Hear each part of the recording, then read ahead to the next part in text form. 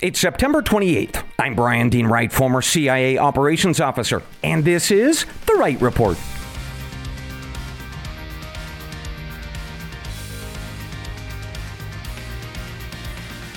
Hey, good day to you, ladies and gentlemen. Welcome to The Wright Report, your daily news podcast.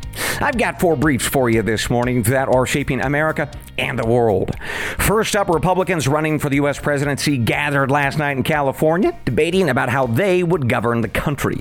But two guys who are not on that debate stage, we got to talk about them. The first is Donald Trump. Second, we will discuss the other fellow who was talked a lot about last night, Mr. Joe Biden. I'll share 5 polls with you that show that he is in serious political jeopardy this morning. Third, an important update for you on whether Joe Biden ever profited from his son's foreign business deals. We now know of 2 payments from China that are directly tied to Joe Biden's home in Delaware. Fourth, a mystery this morning for you. Former NIH official Tony Fauci went to CIA headquarters when officers there were discussing the origins of COVID. But what exactly did he do while he was there? And by the way, why was he able to pass through CIA's security system without a record of entry? Very interesting. Later, we close out the podcast with a listener question. This is from Julie in Redding, California. She wants to know some updates about how her state is handling the transgender issue, so we will discuss that.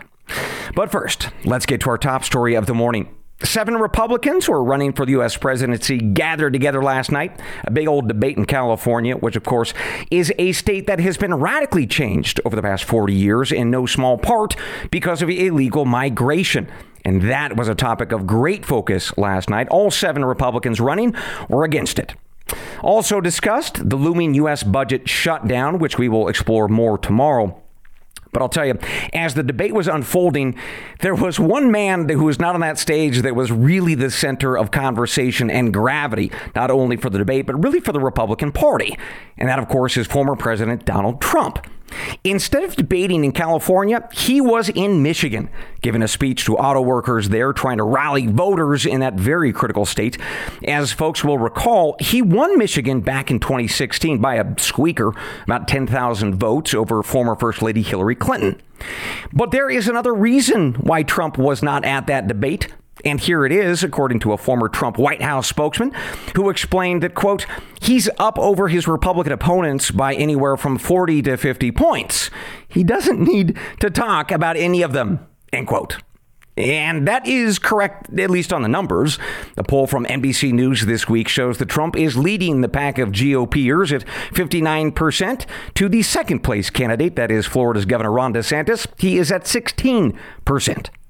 And that spread has been pretty consistent over the past 6 months, with Trump up by big numbers. But all along, his opponents have been arguing that the real concern is what happens if Trump gets that Republican nomination, because he simply cannot beat Joe Biden.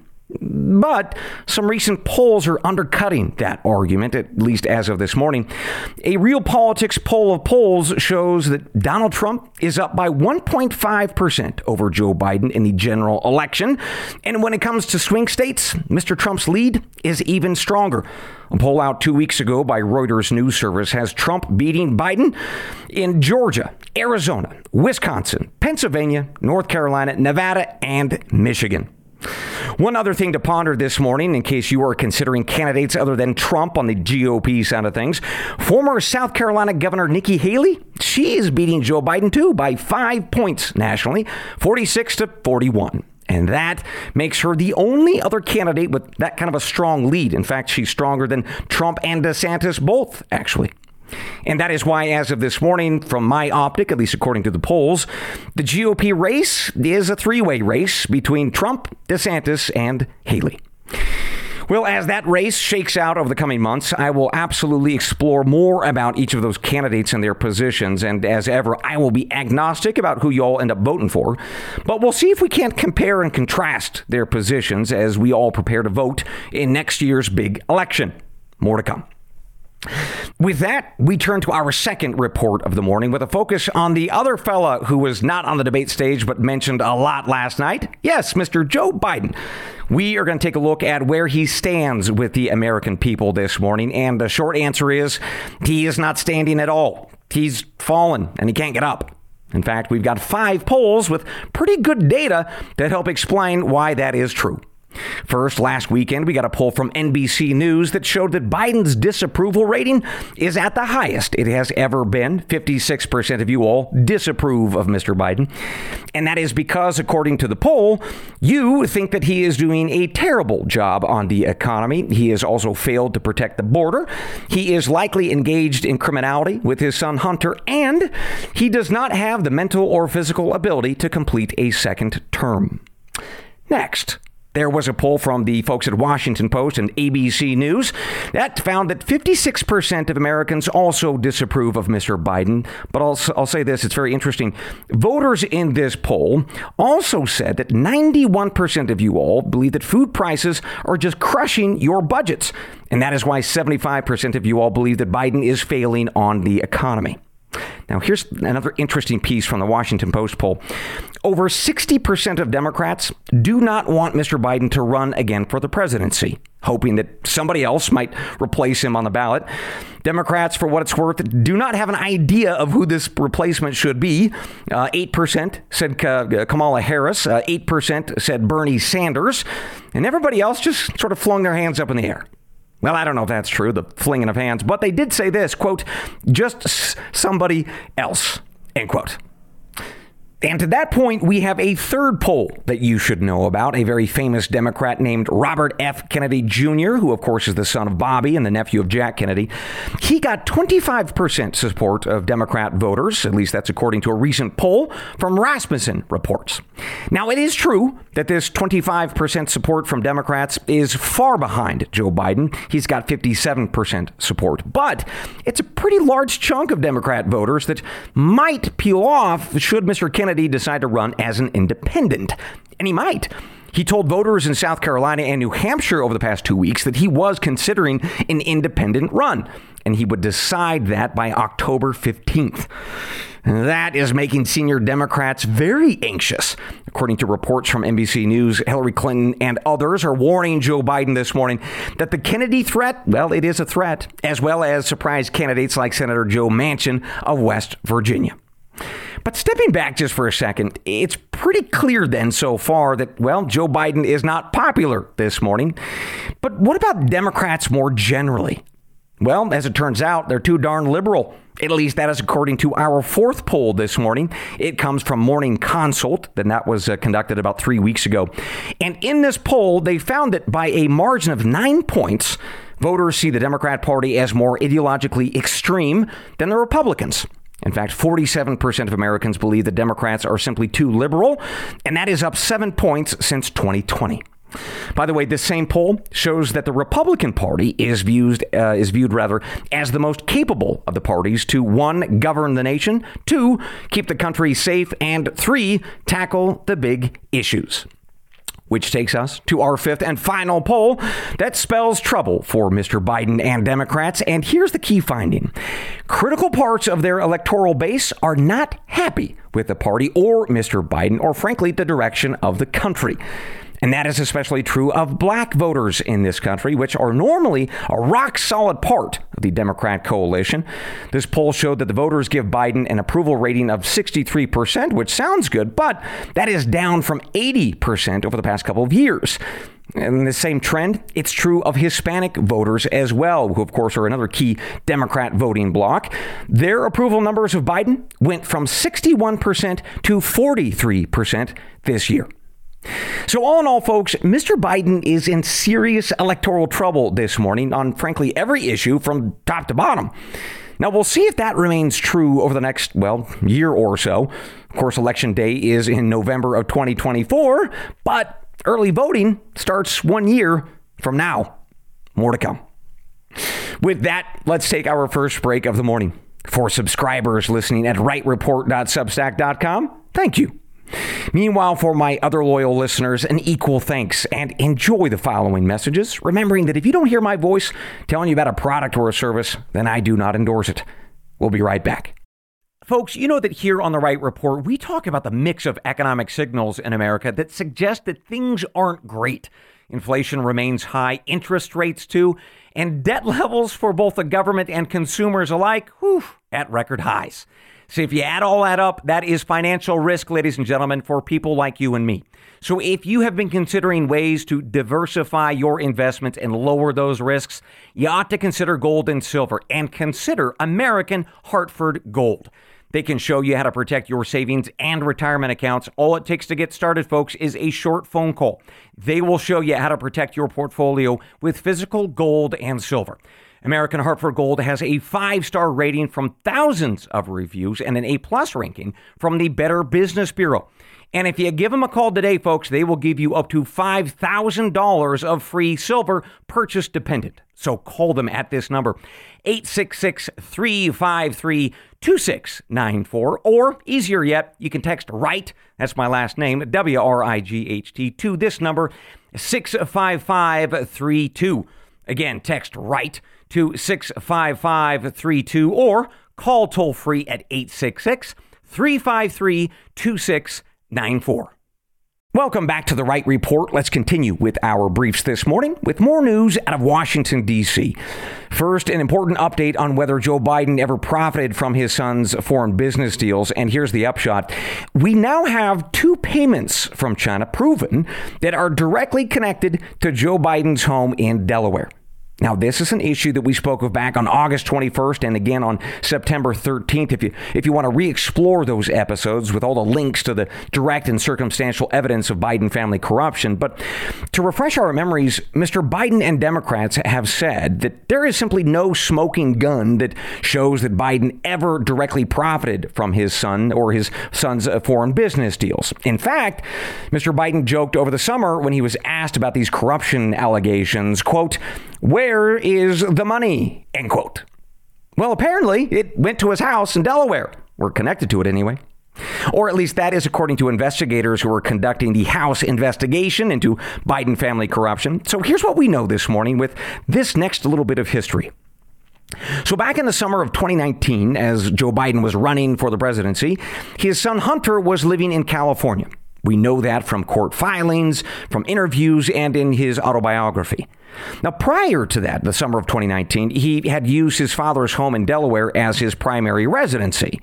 But that summer, as Hunter was in California and lining up business deals abroad to include with his Chinese partners, well, these partners agreed to wire him some money twice for a grand total of $260,000. But here's the issue. The beneficiary address for this money on the bank account was not Hunter's address in California. It was Joe Biden's address at his home in Delaware. And that is leading Republicans on Capitol Hill to say it is one more piece of evidence showing, well, Biden family corruption, including specifically Joe Biden himself. Now, the White House is saying, no, this is all simply a misunderstanding. You see, Hunter was a drug addict and he was bouncing between houses. So he just used his dad's house as a permanent residence for his eventual transition and this transaction. Well, meanwhile, Hunter's lawyers have added this address thing. It's really a snafu. And it's all because Hunter's driver's license had his dad's address on it. And that is, in fact, what he used to set up the bank account where he got the Chinese cash. In other words, nothing to see here. The Biden family is clean.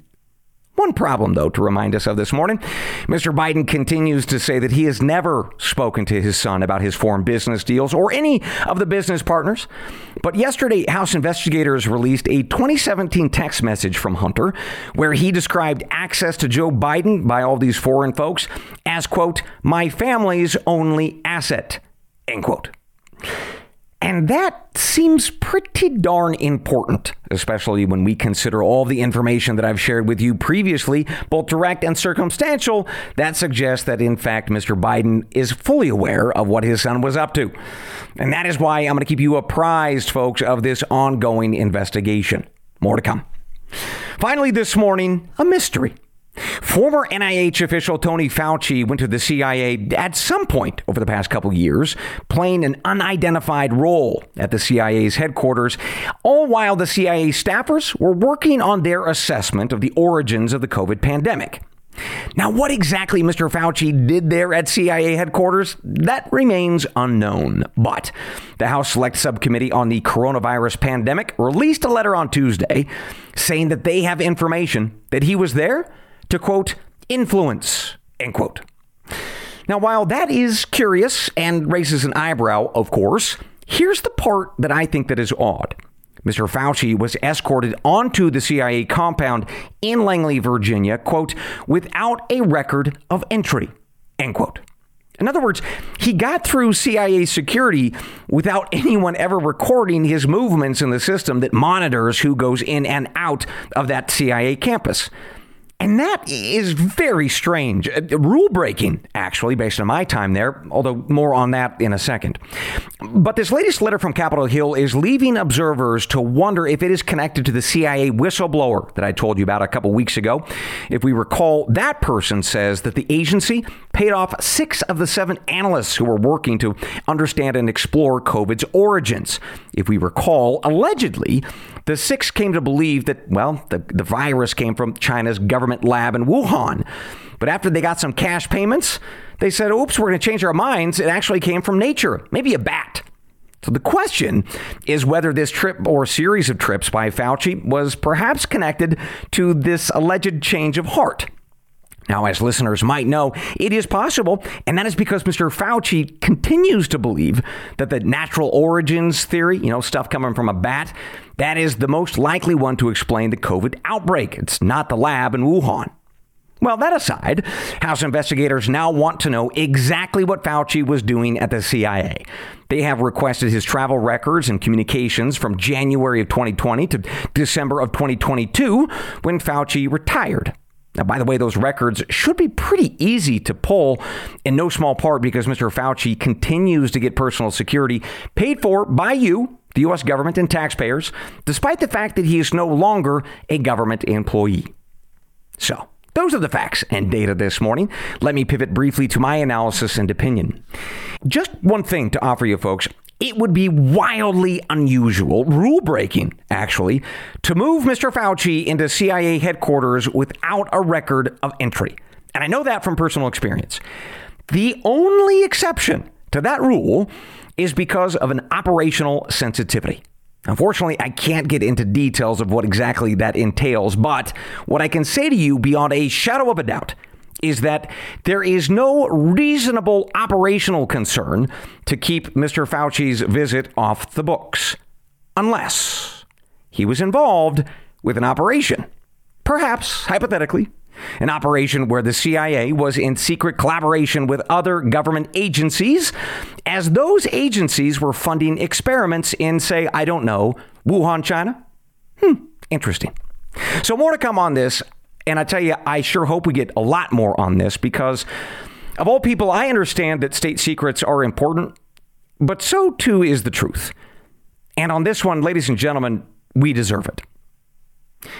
With that, my friends, we conclude this morning's episode of The Wright Report. But I've got one more thing before I let you go. We'll be right back. Folks, if there were ever a product that you should consider, man, this is it. Jase Medical. They provide an emergency supply of prescriptions and antibiotics.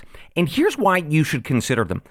As listeners know, I have spoken about how China and India control most of our prescription drugs, including antibiotics. Well, what happens if a war should break out over, say, Taiwan, or maybe a pandemic again? Well, we all know what happens. Our supplies of critical products get interrupted, and that is not acceptable if your life depends on it. So that is why I am proud to tell you about JaceMedical.com. And here's how it works. You fill out a simple form at JaceMedical.com. Then you speak with a board-certified physician. And within days, your order arrives at your home for emergency use. And I'll tell you, this is not for casual use, folks. Talk to your normal doctors for sniffles and such. This is for emergency use, with potency lasting for years should the worst ever come. So, friends, go to JaceMedical.com, enter promo code WRIGHT, that is WRIGHT, and you will get a discounted order. Again, that is promo code WRIGHT at JaceMedical.com. Welcome back to The Right Report with one more thing before I let you go. It is a listener question this morning sent to us from one of my paid subscribers at rightreport.substack.com. Julie in Redding, California sent in a question about how her state is handling the issue of folks who believe themselves to be transgender. Julie wanted to know what's the latest, and she said this, which is very kind. Brian, I know you prefer to avoid this topic, but I appreciate how you're doing it, and thanks for bringing it up. Julie. Very nice of you, and I appreciate that. It's very sweet. So let's talk about this issue and what is happening in your state. And I think it's important to remind ourselves, folks, that we really should explore what's happening in California because for years now, California has kind of been the leader for good, bad, and ugly, pushing and pulling the country politically. So we should pay attention what that state does. So let's start first with a veto. Late last week, Governor Gavin Newsom of that state vetoed Assembly Bill 957. Now, that would have mandated the judges consider a child's trans identity and give custody of that kiddo to whichever parent properly affirms that child's identity if there's a divorce proceeding. In other words, if a child wants to play with a certain set of toys or comb their hair in a certain way, well, if one parent says no and the other says yes, under this rule or law, a judge could have said in this custody fight that the child belongs to the affirming parent. Well, Governor Newsom vetoed that bill, but I'll tell you, it's not just because he disagreed with the underlying premise. He said, in part, that judges already have that authority to consider this issue in these cases. Plus, he was worried that this law might be twisted down the road to hurt trans kids, either in California or elsewhere. So that's the veto. Meanwhile, he signed 3 other bills that Democrats and trans activists are all quite happy about. First, Governor Newsom signed something called the Safe and Supportive Schools Act. And that requires school teachers to be trained to identify parents who do not agree with their child's gender identity. Now, it's unclear what happens once a teacher decides that they have spotted a bad, non-affirming parent. But I think it's safe to say that we can assume it's not going to be good for that parent if they, desire to keep custody of their kiddo. Next, Mr. Newsom signed a law that requires foster parents in California to demonstrate a willingness to embrace a child's sexual orientation, gender identity, or gender expression. And if not, those foster parents will not be allowed to foster a child. Finally, he signed a bill that targets schools. Now, we should talk a little bit about background here. Local school districts in California have been passing rules that, for instance, say that parents have to be notified if their child alleges that they are transgender. They're also passing rules that say that certain trans books should either be banned, limited in distribution, or that parents have to be notified first before a child is ever exposed to it. Well, Governor Newsom signed a bill that will now ban these school boards from banning books or other instructional material, quote, on the basis that it contains inclusive and diverse perspectives, end quote. In other words, schools in California now have to allow for the sharing of books about trans kids and, in some cases, acts of intimacy between them. The most controversial of these books, by the way, is one that is called Gender Queer, that has cartoons of kids engaging in sexual acts with each other and adults. Another book is called Lawn Boy, and I'm just going to leave that one there. One final bill to tell you about and put on your radars, it's called Assembly Bill 665. Now, if the governor signs it, it's going to allow trans minors to be treated by mental health professionals without parental consent or notification. And any blocking of parents who might otherwise be involved, well, that's going to be determined either by the child or by the counselor. In other words, that counselor has to decide and indeed determine if the parent's involvement might be, quote, inappropriate, end quote. So as far as I can tell, that bill remains on the governor's desk. It did pass the state Senate and the Assembly back on September 6th and 7th, respectively. So I'll keep my eye on that. So, Julie, there is the latest on how your state is dealing with this issue. I'm going to leave it to you to decide whether it is good news or not. But if I were a parent in California, collectively putting all these bills together, I would be alarmed that my right to raise my child as I see fit is being pretty profoundly degraded this morning. In fact, I'm not so sure that I would stay in California to gamble ultimately on whether or not my alarm was justified. Folks, if you'd like me to answer one of your questions on the podcast, it's easy to do. Either donate via my Stripe account, which you will find a link for in the show notes. Just make sure you leave your email and I'll be in touch. Otherwise, go to rightreport.substack.com, sign up, and at the bottom of each day's Substack post, you can leave me a comment or ask me a question.